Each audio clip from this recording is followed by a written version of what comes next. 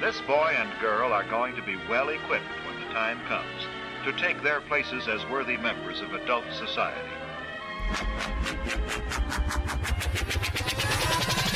All right, y'all. I trust you had an awesome Breaking Normal treasure hunt podcast launch experience, and get ready for the next transmissions to start getting leaked. This one is with Rafe Kelley, and the story is littered with synchronicities, and he doesn't even necessarily believe in synchronicities from my understanding, which is interesting because he's one of the smartest and well-balanced people I know. I describe him as somewhat like a gorilla wolf bear hybrid with the brain of Socrates and the heart of Plato. That's what's coming up right now, but maybe next time I'll meet him, I'll have a different judgment. He's definitely one of the roughest, toughest, most robust, anti-fragile humans I know. He's a father of 3. He's a husband. He runs retreats successfully for a long time now. I went to his Return to the Source retreat in Washington before our Washington Tribe Design, and now he's come to our Tribe Design in Washington and the big island of Hawaii, and I interviewed him on our exit out of our property, our Tribe Design grounds, and man, tune in, drop in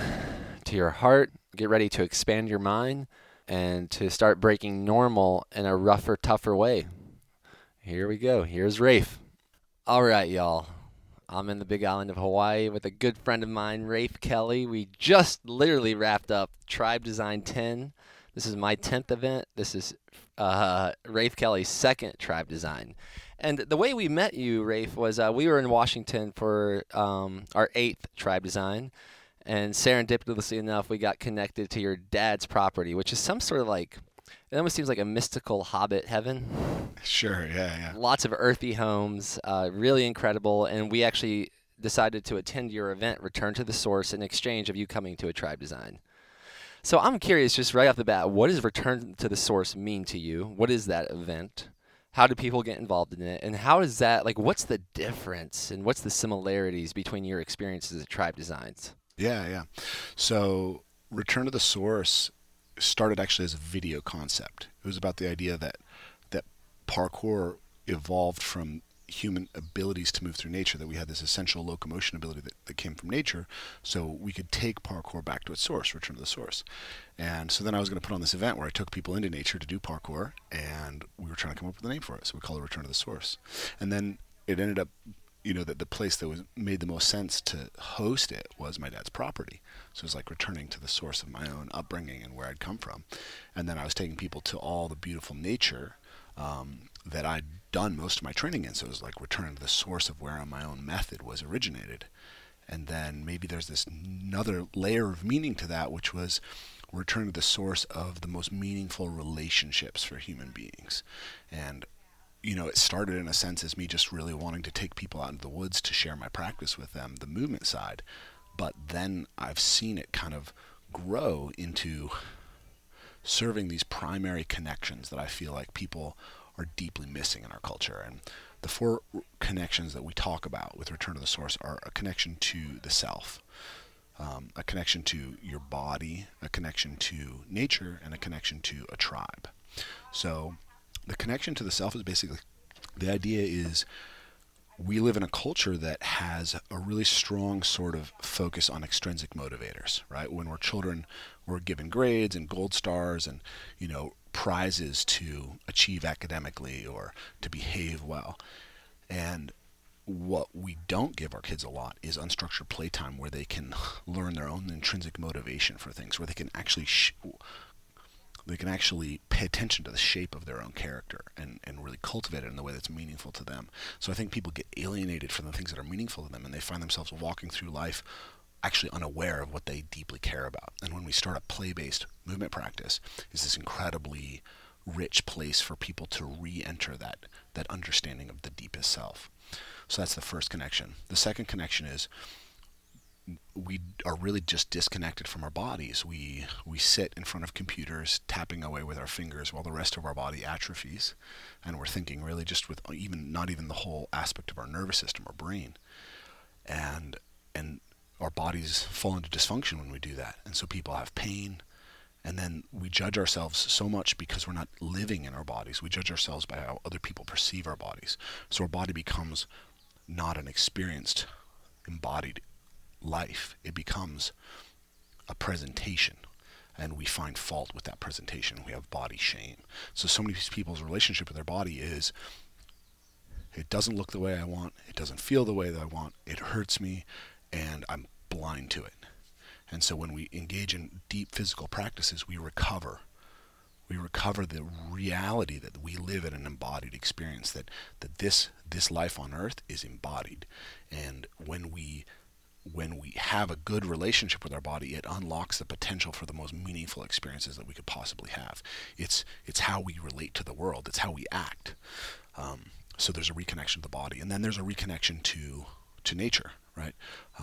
We have a lot of nature worship in our culture, which is great. That nature is sacred, but we've sacralized it in some way to such a point that we feel afraid to touch it, or we feel afraid to engage with it, and we've lost hunting, we've lost gathering, we've lost fire making, we've lost all these things that allow us to actually create a relationship with it. So we walk through a forest and we see a wall of trees, and we don't know what those trees are, we don't know what they offer, we don't know what they mean. And when we begin a movement practice that takes us into the forest, that takes us into the alpine slopes, all of a sudden we change our relationship with nature, and we embody it. It's the difference between, it's literally like the difference between like looking at a picture of a beautiful person and actually touching them and actually engaging with them, right? We engage in nature pornography instead of like sex, right? We don't make love to nature, in a sense, right? And that I don't mean that in a sexual sense, but I mean that in the actually like full, deep, embodied connection and intimacy sense. And so when we move through nature and we feel the stones under our hands and the feel of the bark, and we're in the cold water, all of a sudden our relationship with nature is so much more meaningful to us. And then the last thing, which is the thing that you guys specialize in, has been the most surprising element of what I've done, which is the tribe. Because I was kind of a loner, and in order to develop Evolve Move Play, I had to walk away from the tribes that I was in. I had to be a lone wolf for a long time. And so when I put down these events, and all of a sudden people started giving me this feedback, I was like, what do you like about the event? And I'm expecting them to say, oh man, I learned this cool trick, or I loved that jump that I did.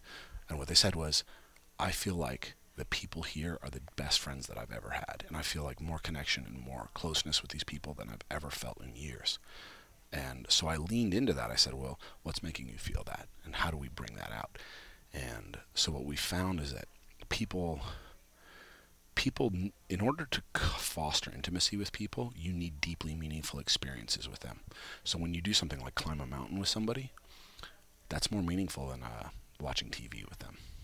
When you climb through a waterfall, when you jump a jump that scares you, that moment means something to both of you, and sharing it together creates real intimacy really rapidly.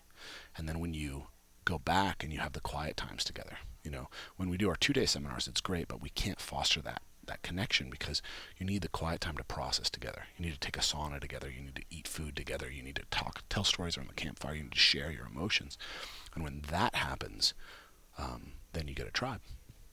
And so those are the 4 reconnections that we're seeking with Return to the Source. And can you repeat those one more time? The 4, just the word. What are they? The connection to the connection tribe? to self, connection to body, connection to nature, and connection to tribe. Okay. And so in a lot of ways, you could say that the tribe design also is on those same bandwidths, right?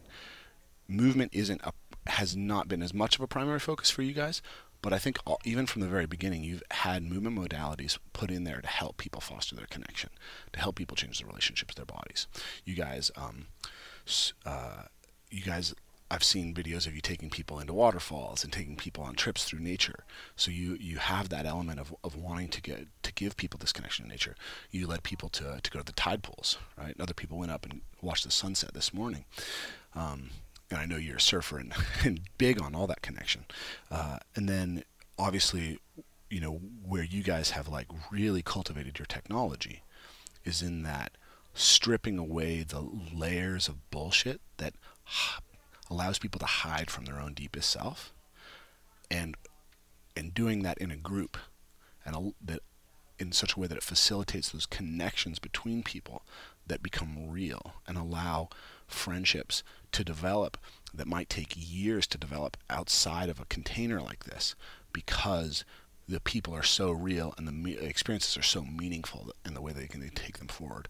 So I see a lot of parallels, where we have strengths in different areas and we achieve our effects in different ways, but fundamentally we're helping people escape from a landscape of alienation and disconnection and ignorance of self, and we're helping people step into a place where they have the connections that are most meaningful to them.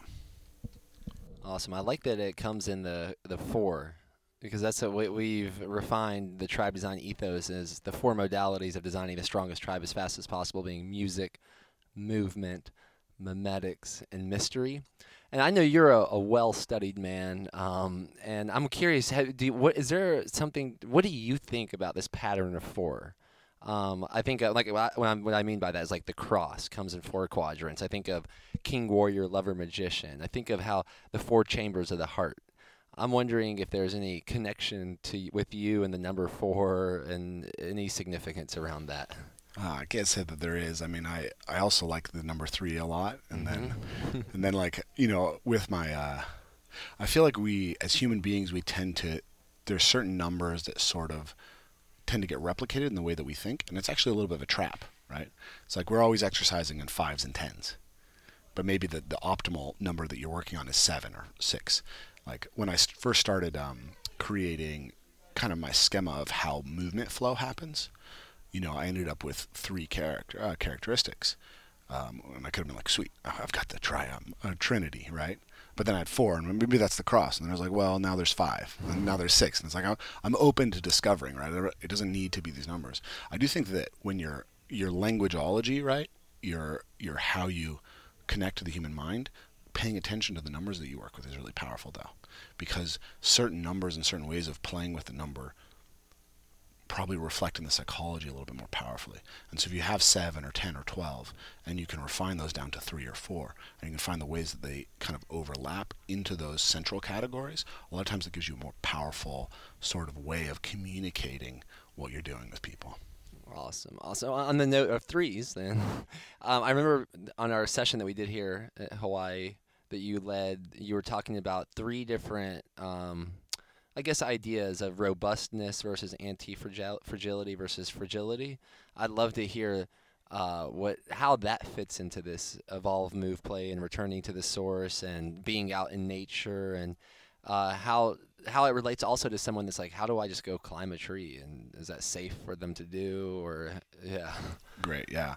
So that's an idea that comes from a kind of philosopher thinker, Nassim Taleb. He talks about the triad. Things that are fragile, things that are robust, and things that are anti-fragile. So if you ask someone what the opposite of fragile is, most people say robust or resilient. But he says that's not the opposite. That's actually in the middle of the triad. So a fragile thing is something that breaks when it's stressed. Think a glass, a mug. A robust thing is something that doesn't break when it's stressed. But an anti-fragile thing is something that actually gets stronger when it's stressed. So muscle is anti-fragile, right? Economic systems can be anti-fragile. Your business should be anti-fragile, because if you don't have regular failure and regular stresses in your business, you're making yourself blind to the feedback that will allow that business to continually become more anti-fragile. And what you see is businesses that have no stressors, they collapse. They have catastrophes. So I think the human, the human is an evolutionary system, and evolutionary systems thrive on being anti-fragile. So we need to stress ourselves.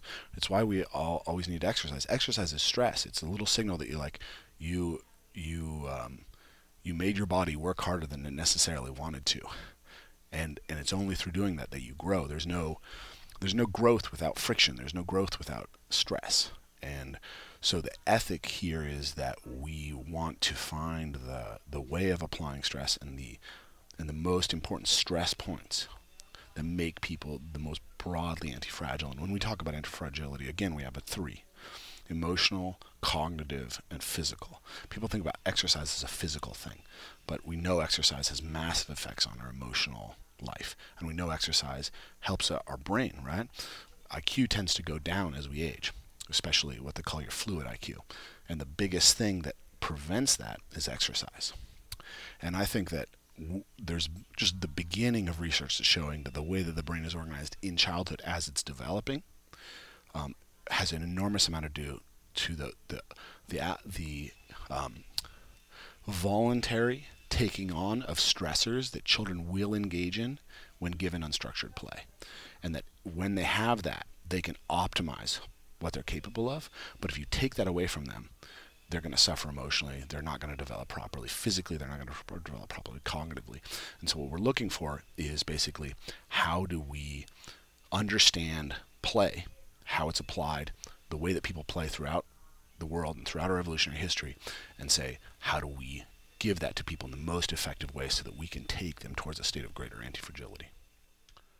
Yeah, when hearing that, it definitely makes the idea of how school systems have been structured for a while that much more concerning. That the way I remember PE, it was a very structured time, like an hour a day. What would, in your opinion, what would be an ideal setup for a school and how they play together or exercise together, and how would that? Do you have any visions of how that would be best incorporated in a modern day school system? Yeah. There's the first thing that pops in my head is there's this Japanese kindergarten, I believe, where it's the building is built as a loop, and so it's like a series of tracks in a spiral, and the kids are always allowed to run at the center of the track. So anytime the kid has too much energy, he can just get up and run, and then there's breakout sessions of lessons all over. And so the kid can run over and do art if they want to do art, and as soon as they're ready, they can leave and go learn math, and they can leave and go hear a story. And so that it's totally free. The adults aren't there putting a structure on the children. The adults are there to facilitate the children's inherent learning system. I think that's the best way for us to actually teach everybody, not just children. I think that as a coach, my job isn't to give information to you. That can be a useful piece when you're ready for it. But my job is to provide the environment and the set of constraints that you can voluntarily enter and begin your own process of self-development. And how would a playground? Do you think a playground's a good thing to have? Do you want your kids to play on playgrounds? Do you want what would be your dream for your kids, how they interact with the nature? Because I know you have three. Three bustling children that seem awesome and playful to me. Yeah, I would like my kids to have lots of access to nature. I think nature is the best playground. I do think that built playground equipment can be an awesome adjunct to nature. But I think that the more that we can create nature playgrounds for children and adults, the better we're going to facilitate the most important aspects of human play and self-education. And in addition to that, I think that the social element is really important. I think that when we age grade children and prevent them from having to deal with older and younger children, we retard their social growth enormously. So I want my kids to basically have a play group that goes from 4 years old to 12 years old, that's outdoors all the time, that's available to them, and that they can organize their own games. And I want the adults who are engaged with them to think of themselves as facilitators, right? If the kids want to learn fire, the adult's there to help them understand safety and provide the resources that are necessary. If they want to learn how to play with knives, etc. The adult is not there to say, this is the right thing for you to educate yourself with, except maybe in very specific circumstances. Yeah, it's pretty fascinating. Before this event, I was listening to a book called The Talent Code, and it's all about. Have you listened to that one or read that one by any chance? I'm familiar with the ideas. It's actually high on my list of books to read, but I haven't got there yet. Cool. So what I took away from it was that myelin, what insulates nerve fibers, is basically how we create maps and meaning of our world. And the people that are best at producing myelin are the ones that are constantly learning and improving, and the way they're doing that is failing, tinkering and failing. And I know you have I loved what you said yesterday about because a lot of people came into this tribe design, and what was holding them back probably the most from being fully expressed before getting here was this, what I would call a somewhat delusional fear of failure. It's real for them, But I look at failure much more as you look at it, which is, I think you described it as purely information. Yes, failure is information. And without that information, you can't grow and refine your models. So what you're always trying to do basically is fail in small ways regularly so you avoid failing in big ways. So for instance, like I come home from training all the time with small abrasions and cuts and bruises, and I get minor injuries like a little bit of an ankle turnover or a stubbed toe, a stubbed finger that happens, every couple months. And you might say, oh man, why do you want to go through all that pain and suffering for your practice?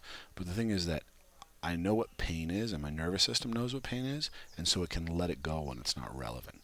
My wife's always looking at me and saying, where did you get that bruise? Where did you get that cut? And I say, I don't know, because I didn't even know that it was there, because my nervous system doesn't overreact. And what happens when you shelter yourself from those things is that your nervous system becomes overreactive, and your body atrophies, and you become more, it's like the fewer small injuries you have, the greater your propensity to have catastrophic injuries. And not just injuries, but catastrophic pain, because an enormous amount of the people in our culture are suffering from chronic pain. And I think the biggest reason they're suffering from chronic pain is actually because of a lack of regular exposure to small acute pain. Yeah, I'm getting this idea that I'm hearing you say that arguably one of the most dangerous things a person can do is be overly protective of themselves. Absolutely, and I think this is so aligned between what you're doing and what we're doing, because you can think of that as a physical process, right? I'm talking about pain on the level of the body, but the same thing is true of your relationships, right? If you say, oh, I could talk to my partner about this thing that's heavy for me right now, but that might cause her to be upset, and then we might have a fight, and that's scary. So I'm just gonna just shut it down and just not pay attention to it. I'm just gonna atrophy that little part of me. You do that over and over again. The inevitable result is catastrophe, right? If all the little small errors and arguments in your relationship are ignored, believe me, there's a big cliff coming your way. There's a dragon coming your way, and you can pay it. There's a book actually I really like. It's recommended by Jordan Peterson called what is it called? I'm trying to remember. There's No Such Thing as Dragons. There's No Such Thing as Dragons is the name of the book, and the plot of the book is basically a little boy wakes up one day and he has a dragon in his bed, and he goes down and says to his mom, "Hey, there's a dragon in my bed." And she says, "There's no such thing as dragons." And then the dragon gets bigger. And then the dragon starts to eat all his food.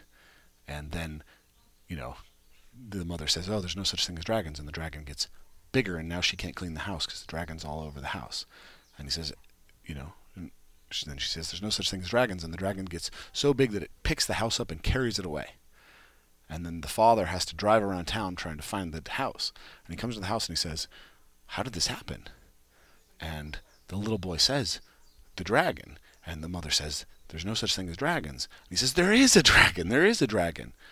And then the dragon is admitted, and they pet the dragon on the head, and it starts to shrink. And by the end of the day, it's back to the size of a kitten. And the idea that's encoded in that is the problems that we don't acknowledge only magnify themselves. And when you have an error, when you have something that's problematic, you need to have the courage to give it a pat on the head and pay attention to it. And that, I think, is right at the fundamental of what tribe design is all about on an emotional level. Yeah, I remember listening to the 12 Rules to Life from Jordan Peterson, and that was probably one of the parables that stuck out the most in my mind. And I think it's so resonant with, like, if someone wants something to grow in their life, especially if it's unwanted, ignoring it's probably a good process to make that happen. I also think, like, the idea in relationships, I think it's so important to let the firecrackers out so a big bomb doesn't go off. Fuck yeah. And in a freaking garden, if someone's the metaphor of the garden, ignoring weeds is not going to stop them from growing. No, it sure doesn't. Get them while they're small and root them. Get them right from the roots. So I think that's such a powerful metaphor, physically, emotionally, cognitively, all that and more. I remember you telling me this. You told us a story yesterday on the point of someone that may have avoided pain or been overprotective or maybe put yeah. all their focus into a computer screen rather into this movie screen of life, and they had a rolled ankle. I would like to hear an example about that.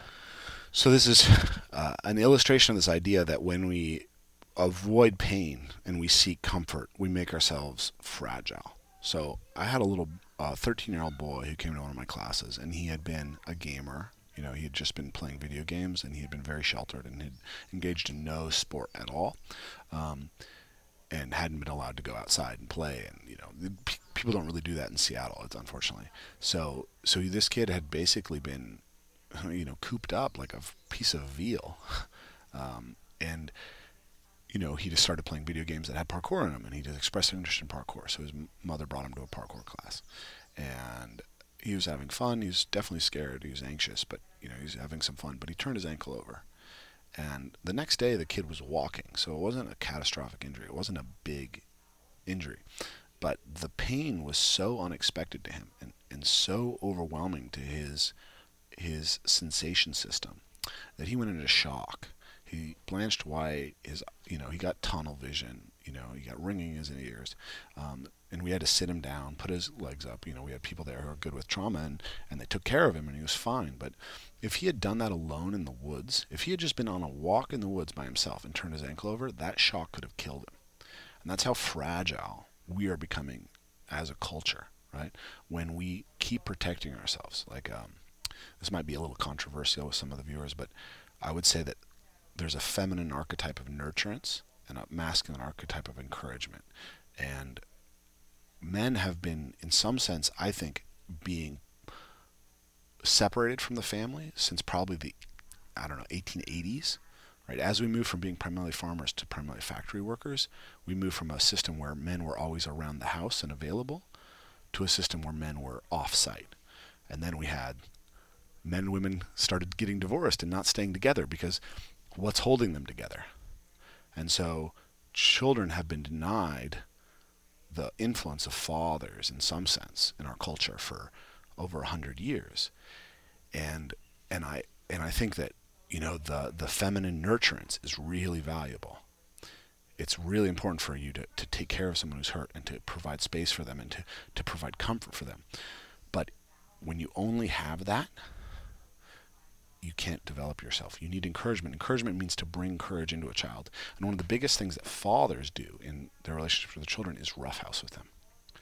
And roughhousing is a place of developing courage. Fathers help their children engage in risk-taking play. And of course, mothers can do that, and many mothers do that. But in a system where the culture of sort of masculine virtue was passed on by men, and then it disappeared so rapidly that we didn't even know what we lost, it's like there's been a disturbance in the force where we've swung too far. 80% of our teachers are female. So children spend the majority of their time with their mothers, their fathers are away at work or divorced from their mothers, and then they're in a school system that's all women. And so this wonderful capacity of women to provide nurturance is actually making our children fragile because they're not receiving the other end of that spectrum. Yeah, and on that, you said it's controversial potentially for some people, and maybe it is. On that controversy of school, I did a episode with Davina, the domestication of education, breaking normal newsflash, and I made a comparison somewhat to it was a passive correlation. I kind of pointed at passively, but what I was pointing at was how strikingly similar the system of farms are, especially when you're domesticating animals like pigs or cows or sheep. How schools are, and then how jails are. Schools are jails. Yeah, and I was just thinking about how, in some ways, especially under the context of maybe schools being almost over nurturing, over protecting, over like a farm, that I wonder if some people feel better, especially men that may have been prevented from experiencing that through school. I wonder if they feel even more whole in prison sometimes, where they're out and playing and working with other men. And I almost wonder if it's an unconscious attraction to be put into a system that's similar, but something more that they're craving. And I guess I want to hear about what do you think the correlation between those are? Do you think that schools are potentially training people to be better for prison? Probably. Like I haven't thought a lot about that, but I certainly think that well, I know that sometimes people who fall into the bottom of the cracks in our system, they're looking to commit a crime that can get them into a prison for a little while, so they know they have a bed and food, and they know they have a system to be in. Sometimes bad order is better than chaos. And I think for a lot of people at the bottom, there's so much chaos in their lives that any form of order can feel like a relief. But the other analogy that I would use is that a school is a factory, and it's a factory designed to put out widgets to support capitalism. And when I say that, I'm going to sound like some crazy Marxist. I think capitalism is great in many ways, but it's developed so fast and so rapidly that we've adopted some solutions that are really broken. And I think the school system is one of them. Peter Gray is a wonderful play researcher and theorist. He wrote a book called Free to Learn, which I recommend to anyone who listens to this. But his thesis, and I'd like to research more into this, but I buy what he's selling, is that essentially education, mass public education, didn't begin until the Industrial Revolution. And what happened was basically all these men went to farms, or went to factories, and they needed to be kind of taken away from being creative, independent, self-regulated people. They needed to be made as much like a machine as possible in order to turn over the system. And then there were children who were no longer working on the farm and helping out, and we were trying to figure out what to do with them. It was literally, in some ways, school is literally a prison, because it's saying you don't have anything useful to contribute to society right now, so we're going to put you in a holding tank until you're old enough to use you. And while you're in that holding tank, we basically initiated our public education system as a way to create a future factory worker. So the design of our education system is not to help kids self-actualize. It's not to create critical thinkers. It's not to create creative people. It's to create factory workers. And that's probably not the best thing for human beings in any context, but in our context, it's really probably destructive, because there's no factory jobs left, right? The thing that works in the modern economy is creativity, is entrepreneurship. And our school system is designed to root that out of children. And then on that note, we're going through an obvious, massive technology shift. So I feel like we are, in some ways, regardless of the system producing widgets and factory workers, there are some people that break free of that. And I trust that me and you and a lot of the people that come to our events, they are in the process of breaking more and more free all the time. But then for my daughter and your children, I think I remember stories probably when my dad was a child, people smoking cigarettes, like pretty common, no problem, just smoking all day.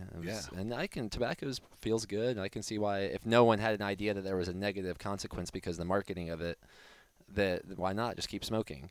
My what concern is the freaking phones and the screens these days. Like, I cannot believe that I guess, but I can't believe my daughter's watching all these people and this new reality of having their head in a phone so often, including myself. Yeah. And I'm treating it like a tool/weapon. And I really do think the difference between a tool and a weapon is who's holding it and what they're doing with it. I'm just like, do you have any ideas, or what is your concerns with all these people from the toddler or from infant age seeing their family and these screens so close to their face so much of the day? And it offers so much freedom too. For entrepreneurs, it's arguably the most powerful tool we've ever had for an entrepreneur. Yeah, absolutely. So is there any kind of balancing perspectives for parents that have young children, or how do you deal with it? Yeah, I have a lot to say about this. We could record a whole podcast on this topic, because it gets to some of the very center of my philosophical work and what is behind what I do. To kind of like start in maybe the most direct place, there's research now. So in a lot of ways, human life has been steadily getting better for a long time, but there's regressions. There's things that are going bad at any one time. And one of the things that's happening right now is rates of depression and anxiety are going up, and suicide is going up. And they've increased rapidly just in the last, say, 5 years. And these are rates. Are you like percentage of people wise? Because Yes. obviously the number is going up with the population, but you're saying even Percentage wise. Percentage. And particularly it's happening to younger children. So the biggest rate of increase in suicide is in 10 to 14-year-old girls. And this is a group that basically had a rate of suicide of 0 before this happened. Like, this was one of the least common groups to commit suicide.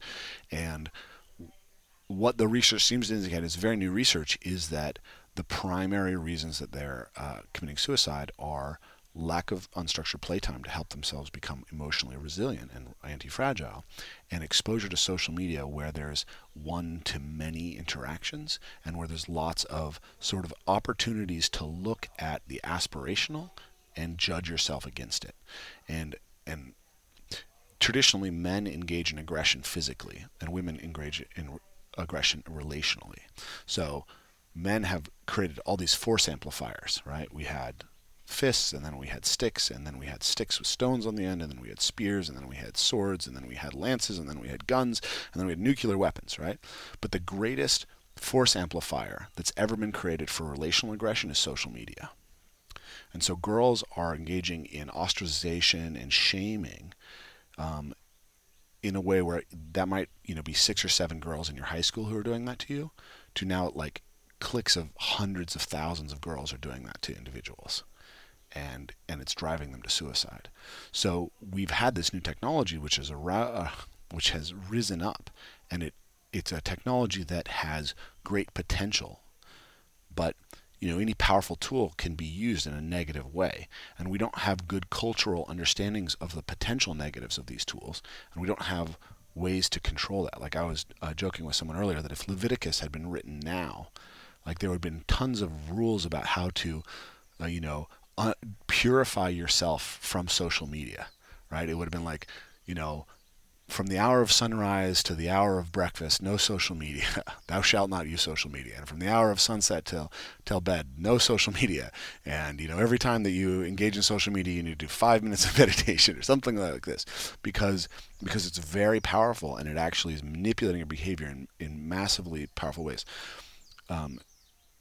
There's a lot of the top CEOs in Silicon Valley won't let their children be on social media and won't give them smartphones.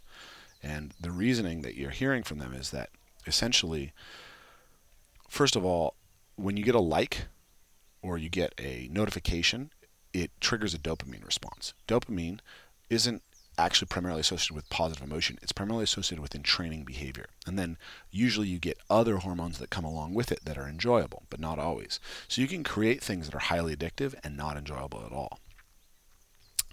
The other thing about that is that essentially negative emotion is more motivational than positive emotion. So when we all sort of decided that we would get onto social media and we wanted it to be free, the people who provided that platform to us realized that we're the product and they need to sell us to corporations.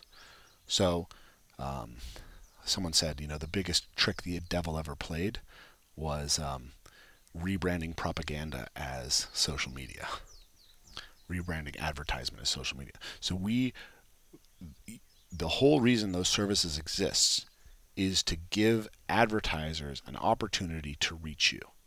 And so the whole algorithm is optimized to draw attention, to get clicks.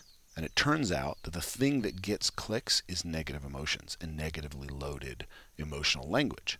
So we're in this social media landscape. It's not just that social media has the potential to be used negatively. It's built to make you less happy, to get you to click more.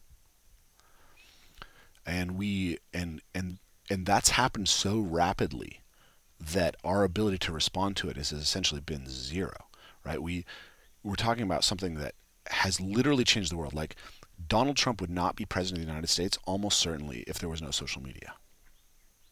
Like geopolitics are being shifted because of this. Facebook and Google and YouTube and Instagram and these services are now among the most powerful entities in the world, and that's developed like there's no historical precedent for something like that, or there's very few historical precedents where something could go from being nothing 5 years ago, 10 years ago, to being a power that is, second only to the governments of a few of the largest countries in the world. So we're not well equipped to deal with this, and this is part of a central problem that I think is at the heart of my work, which is this problem of updating culture. Right? I think of culture as a technology that allows human biology to interface effectively with the environment.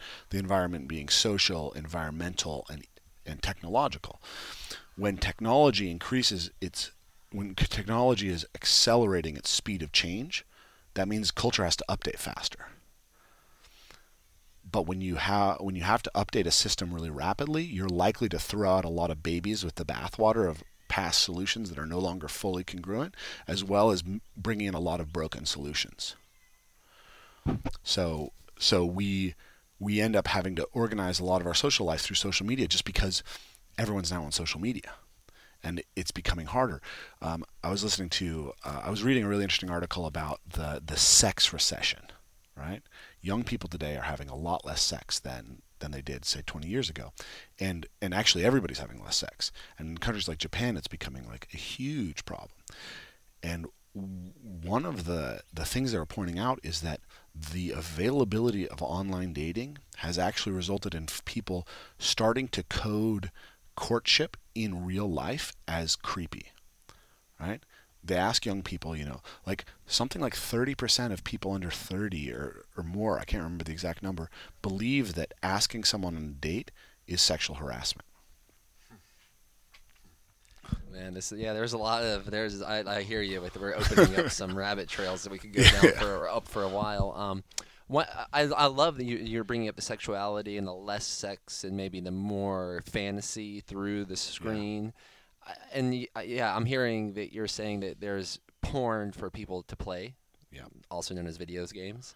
There's actual porn, so people, instead of having sex, they can relay on this click of a button that comes in so crisp and clear through their screen. What does that mean? Like to me, it means like the menu. Like people they're spending so much time looking at the menu and being in awe and distracted by this fancy menu that they're forgetting to eat the meal.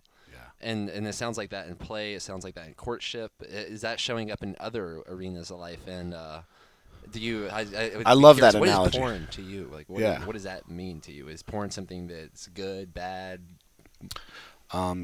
It's. I think it's like social media in that it's a tool that might have positive power and might have negative power, but that's probably designed to move behavior in ways that aren't necessarily for the benefit of the average person.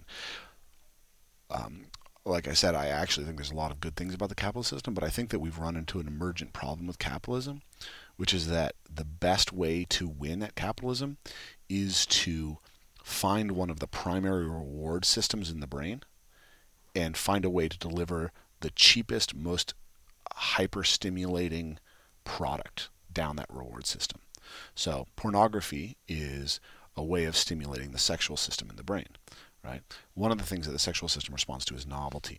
Most people don't watch the same pornography multiple times. You unless you're like Mick Jagger, you're probably even Mick Jagger can't have as many new partners as he can see surfing pornography, right? You can watch pornography for half an hour and essentially stimulate that novelty pathway with 30 new partners, right? So there's a stimulatory effect along a pathway. But a lot of these, my model is that all these stimulatory pathways, they evolved because they deliver nourishment. And this analogy popped into my head because of something that a good friend of mine, Stefan Guillen, said. He's an obesity researcher and a neurobiologist. He said, what the food industry has done is they've divorced flavor from nutrition. So it used to be that if you wanted sweet, you had to have fruit, and fruit had all this nutrition. Now you can have candy, and candy is hyper-stimulating, addictive, cheap as hell to produce, but doesn't give you any of the nourishment, right? Same thing with pornography. Pornography is junk food for sexuality. Video games are junk. Video games for me are divorcing thrill from physicality, right? You get the same kind of feeling that you get from shooting a gun in real life, from running, from hunting, from jumping, from doing parkour, from doing martial arts, but the only thing that moves is your thumbs, and so that's not nourishing the body. And I think that you can go down the list over and over again. Social media is social approval divorced from real human connection. And so, by and large, I think these things, even though they can be used in a positive way, possibly, they're mostly biased towards not optimizing humans. They're mostly biased towards moving us away from the things that deeply nourish us. And which is benefiting maybe fewer humans. There are a smaller amount of humans that are reaping massive rewards from this. I'm not saying they're the treasures of heaven, but they're probably receiving large amounts of money. Yeah, they're large receiving amounts of resources. Sure, but I mean, money's great, but beyond a certain point, it's not actually good for you.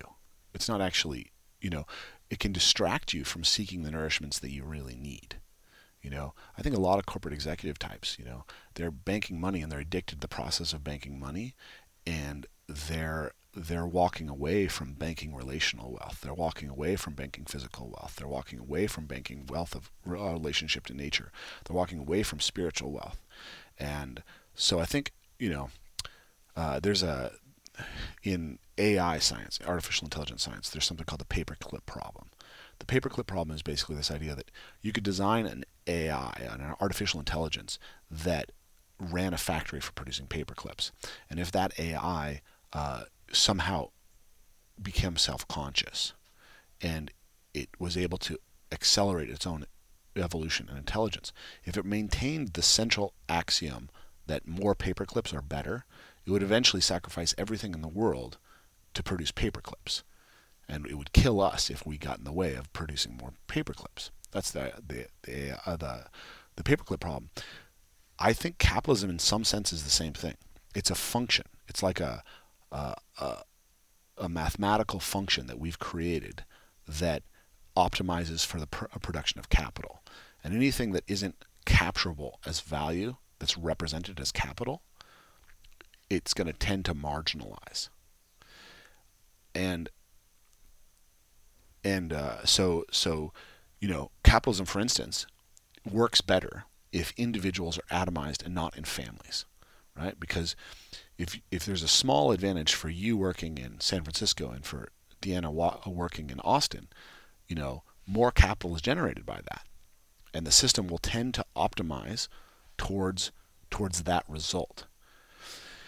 Now, as I say this, I feel like I need to say that we've harvested incredible benefits from that system. That function, even though it has this really dehumanizing potential, it's also the thing that created the widespread distribution of enough food to actually have enough wealth to have enough food. Like 100,000 plus people a day are lifted out of extreme poverty. More people have clean food, running water, electricity, warmth, shelter than have ever had that now. And people have medicine. People, we used to live in a world where 60% of your children were likely to die before they reached adulthood. And now we live in a world where infant mortality is almost zero. Like, there's been incredible benefits to this. But we need to recognize that we can't throw away capitalism because it creates those benefits for us, and we don't know if any other system can. We have to harvest the good from it, but we have to create some sort of cultural structures that allow us to start capturing those other forms of value that the capitalism actually works in antithesis to. All right. So this brings up the point to, and this theme keeps coming up in my life, that the medicine is in the poison. Mm-hmm. The poison is in the dose. Yeah. And what I'm hearing is, like, we have this, we're talking about two different extremes. We're talking about the menu versus the meal. We're talking about porn versus sex. We're talking about social media versus actual relationships. We're talking about video games versus actually playing. And I think that it's funny enough. The cool thing about that is that a video game can get someone to play. Yes. But porn might get someone to have better sex. Yeah. Used at the right dosage. So maybe. I will. Let me be really, really, really graphically honest here, because this is a place of radical honesty. When I was in my teens, I used to watch pornography for like 2 or 3 hours at a time, and so when I was first with my wife, I had stamina for fucking days, and Literally. yeah. and you know, like, I wasn't shy about performing oral sex. I was fine with any way of interacting with her. And so, you know, like, we feel like that was actually probably like set us up to have more success. But on the flip side, one of the most common complaints women have about sex that they experience now is the men treat them like porn stars.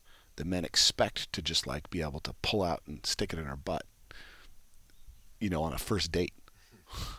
You know, that like, I was reading in this book, or in that article, and we'll link that article probably in the description. I can't remember the name, but I'll find it for you. But lots of young women are complaining that the guys are just choking them the first time they have sex with them because they've seen it so often in pornography.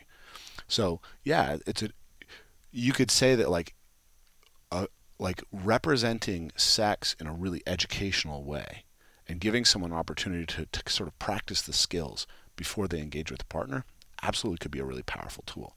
But because that's not actually the purpose is to manipulate your behavior, most people aren't going to get the good lessons out of porn. They're going to get the negative lessons out of porn.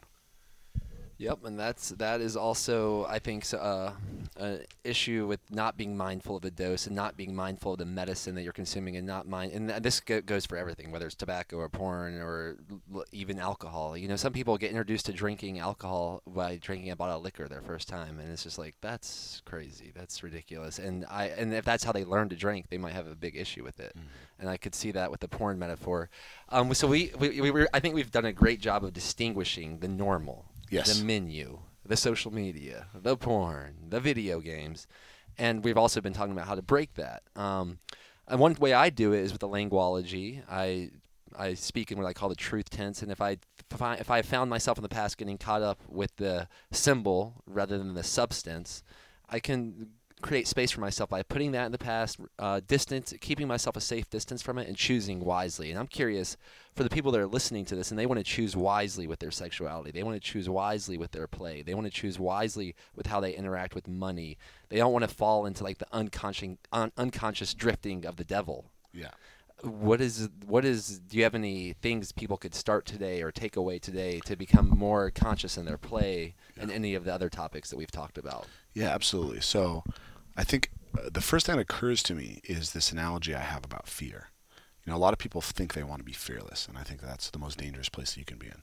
If I'm training where I might die and I don't feel fear, I stop and I climb down, because fear is a really important guide. It's a really important source of information. But what I'm looking for is that I ride my fear. My fear is energy that I carry. It's awareness that I carry. It never rides me. And so I think that you can talk about social media the same way. You can talk about pornography the same way. You can talk about all this. You can say, am I serving social media or is it serving me? So I think a journaling exercise would be a great place to start with that. Sit down and write down some of the main things that you have questions about, how you're interacting with them, and ask, today, as I engage with my social media, was it to serve me, or was I letting myself fall into the trap of serving whomever is advertising to me through social media? Was I repeating conditioned operant behavior just because it's a pattern? And I would say that, you know, the fundamental practices that give us the self and the strength to make those choices are the practices that have sort of been important to self-cultivation forever, which is move your body, develop a real physical practice, become strong, overcome fear, develop a meditative or contemplative practice, and develop real, honest communication. Talk about it. Yeah, let's do it. Let's do it, guys and gals. Let's be real. Let's be real with ourselves and what we're using it. Are we using it as a tool to amplify what's better, or are we using it as a weapon for unconscious destruction? And I think that social media and money and these things are truly amplifiers. This is the part that's like a little concerning to me, especially because from my understanding is the algorithms of social media and Google, like my Google's going to look different than yours and my Instagram's going to look different than yours. I think it's literally amplifying what we're looking for. So based on and now that the voice to text algorithms are in play, like what I'm talking about is more likely going to show up as an ad on my Instagram. And that's super cool if I'm listening to myself speak and choosing what I'm focusing on wisely. And it seems like social media just amplifies what people are looking for. So I encourage everyone to treat your social media, or let's use Instagram as an example. If you're on Instagram, treat that as like a vision board. Make sure that your algorithm is showing you things that are inspiring you to take action, not just sit back and be fantasize about it. Make sure it's not amplifying your fear, because you don't need to use your phone to look up all the scary things, because you'll find them. I want to treat this as a vision board, as a mirror, as an amplifier, as a journal. So if I find strange ads in my Instagram that are not serving me, maybe it's time for me to refocus my attention. It can almost be like a funny new way of calling myself accountable. Like, whoa, why did that ad come up? Maybe I need to shift what I'm focusing on. Yeah, and I think what you said is profound as well. And I think that really doing it, and on the whole education system, to bring it full back circle in the beginning of the conversation, I think the new cutting edge and the old cutting edge of education is completely immersive experiences based on people's passions. Yeah. So if you're passionate about playing and interacting with nature and trees and returning to the source of what we may have evolved from, go to one of Rafe Kelley's events. If you're interested in designing a tribe and understanding that art form of how to build up people around you by building up yourself, come to a tribe design.